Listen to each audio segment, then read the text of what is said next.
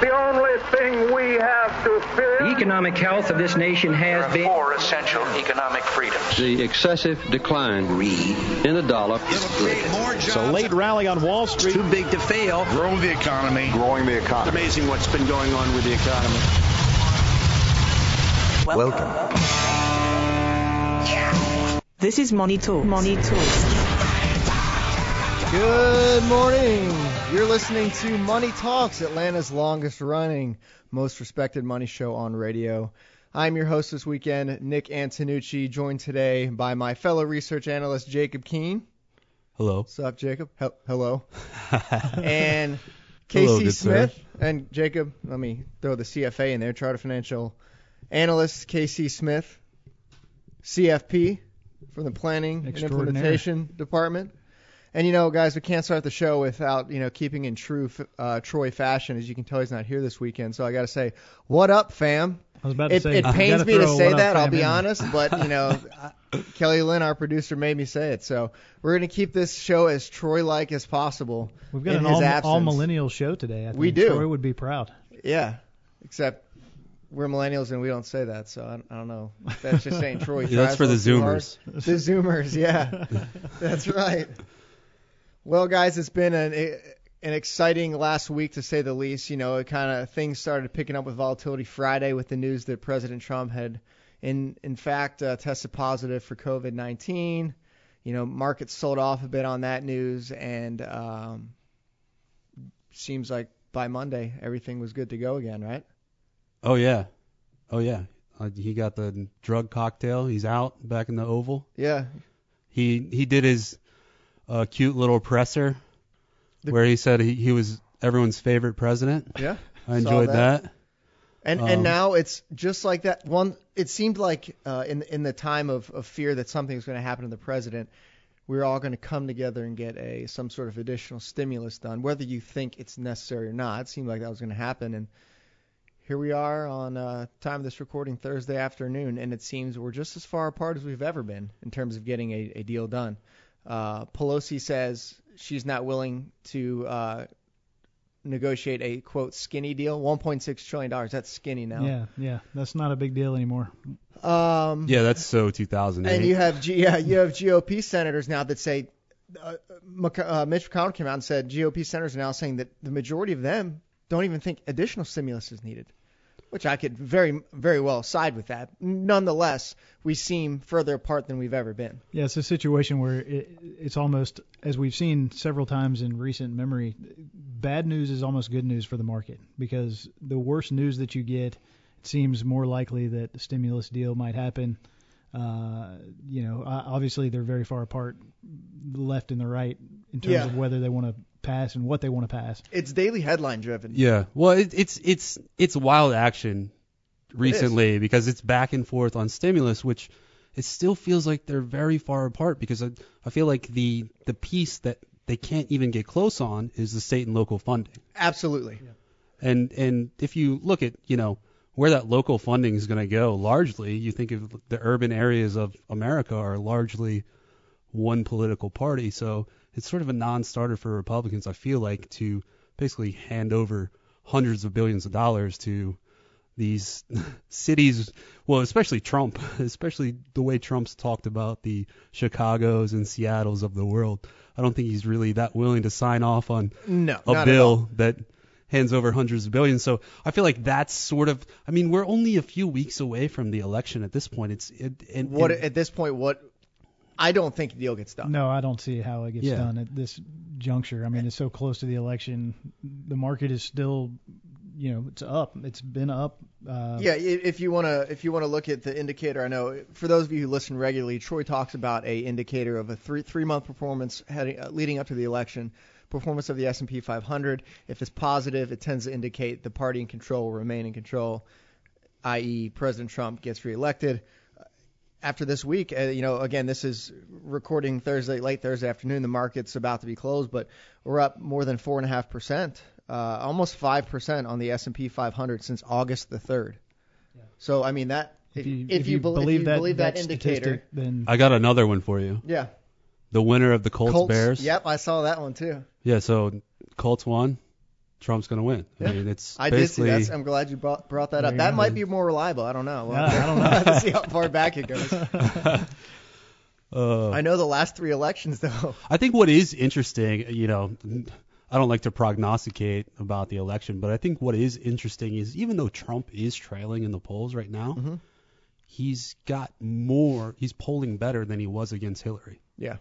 And he beat her. And we all know how that turned out. We'll of course, see what happens. And I mean, there's a month to go before the election, and I mean, so much could happen in a month. It seems like look how that's much an happens eternity. in a week. I know. There's no telling. And it's a good lead in there, KC. What I was going to get to is, you have client questions come in, and what does, a Biden win mean for the markets, for my financial future, or the opposite? What does a blue wave mean for me? It's so hard. It's so difficult to There's no flip a coin. forecast. I mean, there's no telling. And we do have clients that are wanting to, look at exiting the market even now ahead of the election, which, we don't suggest trying to time your investment decisions around the election because, first of all, let's just say Biden wins and you think that that's going to be detrimental to the market. Well, I would think he would also need control of the House and the Senate to be able to make any meaningful changes. Otherwise, you're going to have gridlock, which we pretty much have now. Exactly. And how much is it actually going to get done in that situation? So that would be quite the sweep to get 50 seats in the Senate. Yeah. Because you'd have Kamala as the deciding vote as VP. But yeah, that would take. I mean, it could definitely happen. I'm not saying that it can't happen, but and, I think in fact, you're getting plenty of research reports out from the big banks this week talking about a blue wave. Yeah, I what think that means it's they're bullish. I think the one thing that we can say is like forecasting equity prices is always difficult in the near term. We can speak to valuations. Valuations are elevated. Yep. If you start talking about the corporate earnings tax that will rise under Biden, you can forecast forward next year there will be a drop in earnings. S&P 500 earnings. In the low to mid double digits. But we would also expect in this sweep scenario that you would get a lot of fiscal stimulus. And so sort of the way that we're looking at that is if there is a Democratic sweep, our rate path and inflation path is going to be much higher because a lot of the reports that we're seeing is the potential for, across infrastructure and healthcare and, Massive. a number of programs, Green New Deal, of course, not the actual Green New Deal, but, some form of renewable energy fiscal stimulus. We're talking probably $7 trillion over the next 4 years, which you start injecting that amount of money consistently, you're going to get higher inflation and higher rates. Absolutely. I don't see how you don't. And especially when you consider how much stimulus we've already had this year and the prospects of 2.2 trillion or 1.6 trillion, whatever it may end up being, we've already done more stimulus than we did during the financial crisis. Yeah. And Right. we're talking about throwing another, $1.5–2 trillion on top of that. When you guys are financial analysts, if we don't get inflation after all of this stimulus, then we can just take everything that we've learned and Throw it out the window? Economics. I don't and think fundamental. that I don't think that's entirely fair because there's two factors in all of this. It's like the money supply itself, and then the speed of exchange and the money Velocity. supply. So like inflation is force, mass is how much money you have, acceleration is the velocity of money. We continue to see the velocity of money fall. Right. I think a lot of the stimulus that we saw, absent what was sort of supportive to consumers, the $1,200, a lot of that has not really flown through the economy yet. But if you think about a lot of the more socially oriented programs, I think you do get an uptick in the velocity of money. Yeah. Well, Certainly. here's what I know, guys. In 10 years, whoever we elect in November will not be the president anymore. So, we operate under the 10-year rule here at Hensler, and so that's why, from an equity standpoint, don't go making any rash decisions about, selling out of equities or changing your equity allocation. It should be based on your financial plan. Agreed. And, regardless of what the outcome of the election is, market might be short-term influenced one way or another. In the long run, especially with interest rates where they are now, I don't see how equities don't outperform any other asset class. I mean, maybe real estate, you throw that in there, but Yeah, perfect example of when you're short-term reactionary. Think about people calling you at the bottom of the market back in March, right? Yeah, it happened. During the pandemic. Well, Year to date, we're now up more than 8% in the S&P 500 total return basis. Trailing 12 months, over the last 12 months, 21.38%, 2% in the last 5 days. Don't make these knee-jerk reactions. Right. Follow your financial plan, as KC said. Absolutely.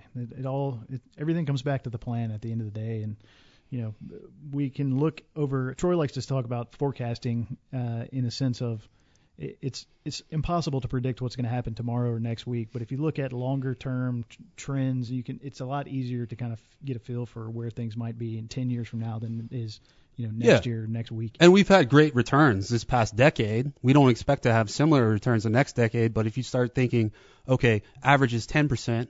We've had a great run here. Maybe we have 6% returns over the next 10 years. That's still going to destroy what you're getting in bonds. Absolutely, Jacob. Good point. So where we left off, we were talking about it's hard to predict what might come next in the markets resulting from the election. Also talked about stimulus. And Jacob, you had a great point. Typically we get into some of the economic data. I think it's a good point to do that because a lot of the economic data you're seeing out right now doesn't suggest a need for additional stimulus, certainly not to the extent that the numbers we're talking about. Right. Yeah, I think, there's a lot of moving parts here. I think the big story is if you look at, middle to high wage earners, there hasn't been that much disruption. It's mostly on the lower wage earner side as far as the labor market goes. Right. And if you look at, we got composite PMIs this week. We got ISM non-manufacturing. Business activity, of course, we always have to keep in mind that this is a relative measure, and we hit, very depressed lows. But, we're continuing to improve on that front. We had the non-manufacturing PMI at 57.8. That was up from 56.9. It's a bit mixed, but if you look at activity and new orders, both in the 60s, employment is finally positive, which there's a sort of a mixed story there, which we can get to. Inventories are improving. They're still somewhat negative. And also we've seen some price pressures for businesses, but sure. All in all, the big takeaway is businesses continue to increase activity and catch up. And they seem very optimistic. Demand. It's surprising to me, mostly optimistic about business conditions and the economy when you consider how much uncertainty there is now. Yeah, there's two people that come out with PMIs. There's ISM and there's Market. Market's report was a little bit more mixed, and there were businesses that were citing election uncertainty. So that is an aspect. And they were also citing, a lack of stimulus as a potential headwind. But that was interesting. Well, you are starting to, when we talk about stimulus, especially, the $1,200 that everyone was given back in April, whenever that was, that money is essentially gone at this point. The consumer has spent that. You saw just this week a report on consumer credit that showed you're starting to see concerns on, at least in my opinion, that consumption is starting to slow again. Yeah. Consumer credit pretty much indicates that the savings rate has increased more or less because they're deleveraging. Absolutely. On one hand, you think about that, the consumers are leveraging. That's good, right? But what drives consumption? We want to see some level of credit expansion. And we've seen consumer sentiment stay pretty strong, but if you look at the Conference Board consumer confidence, that continues to weaken. So it's sort of two different sort of aspects of the consumer. But the consumer is improving on many fronts, but there still is some, uncertainty. Same topics as businesses. And like I mentioned with employment, Nick, we have businesses increasing their activity, but if you look at job openings actually fell for the first time since I think it was February or March of this year. So what we're sort of seeing is perhaps we're taking a pause here in the recovery. If you looked at job openings, it was entirely indicative of a V-shaped recovery. The problem is entering this month, it's starting to look like job openings are falling. We still have 2 unemployed people per job opening. So if we see sort of a reduction in hiring in that sense, it may prolong the recovery and it may take longer. So sort of getting the full view here too, we also see, if you look at claims, right?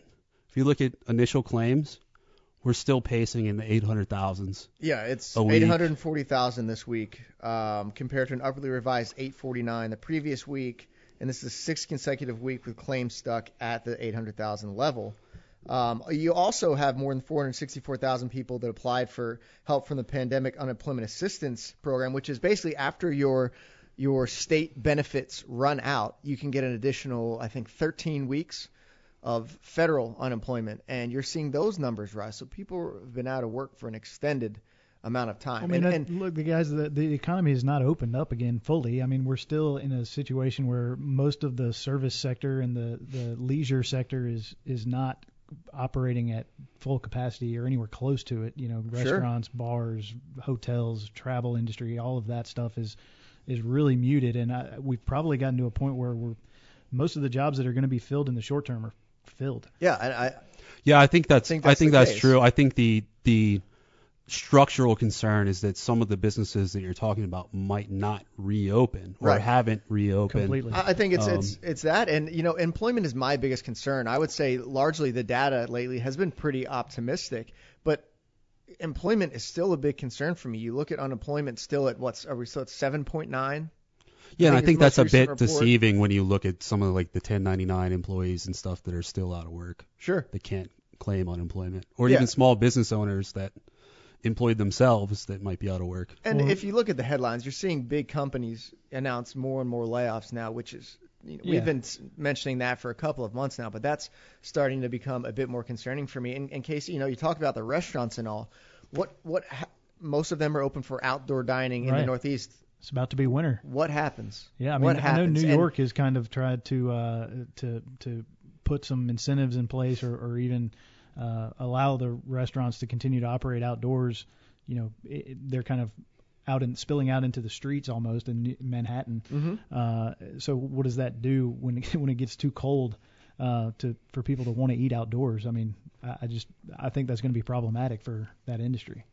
I do too, and the assumption is that that won't happen if everything opens back up. You can dine, even if it's limited capacity indoors. But California, New York, I don't think we're anywhere close to that being reality. No, not unless there's a vaccine that is effective, and I guess Fauci said don't expect that until this time next year maybe. Our vaccine might be in place, but it won't be widely distributed. Yeah.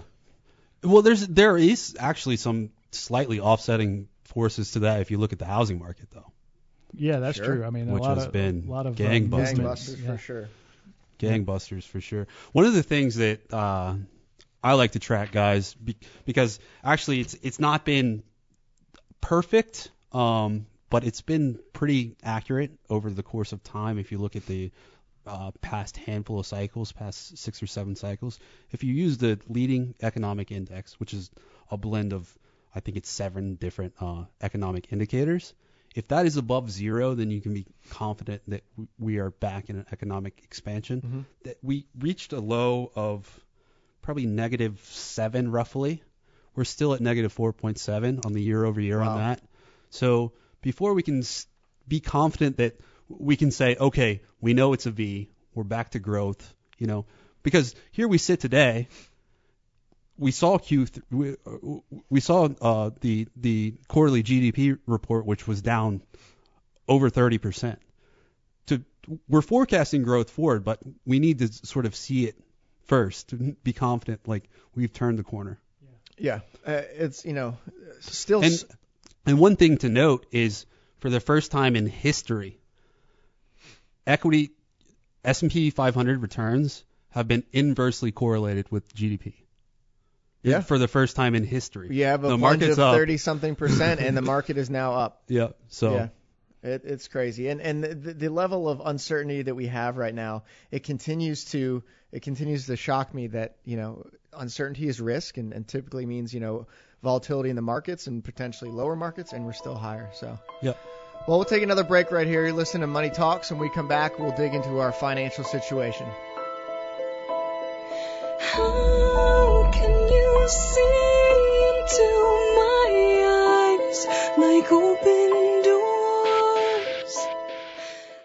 All material presented is from sources believed to be reliable and current, but accuracy cannot be guaranteed. The contents are intended for general information purposes only. Information provided should not be the sole basis in making any decision and is not intended to replace the advice, of qualified professionals, such as tax consultants, insurance advisor, or attorney. Although this material is designed to provide accurate and authoritative information with respect to the subject matter, it may not apply in all situations. This is not to be construed as an offer to buy or sell any financial instruments. It is not our intention to state, indicate, or imply in any manner that current or past results are indicative of future profitability or expectations. Portfolio holdings discussed are subject to change. There is no guarantee that in the future these securities will be held in the Henssler accounts. As with all investments, there are associated inherent risks. Please obtain and review all financial material carefully before investing. Henssler is not licensed to offer or sell insurance products. This overview is not to be construed as an offer to purchase any insurance products.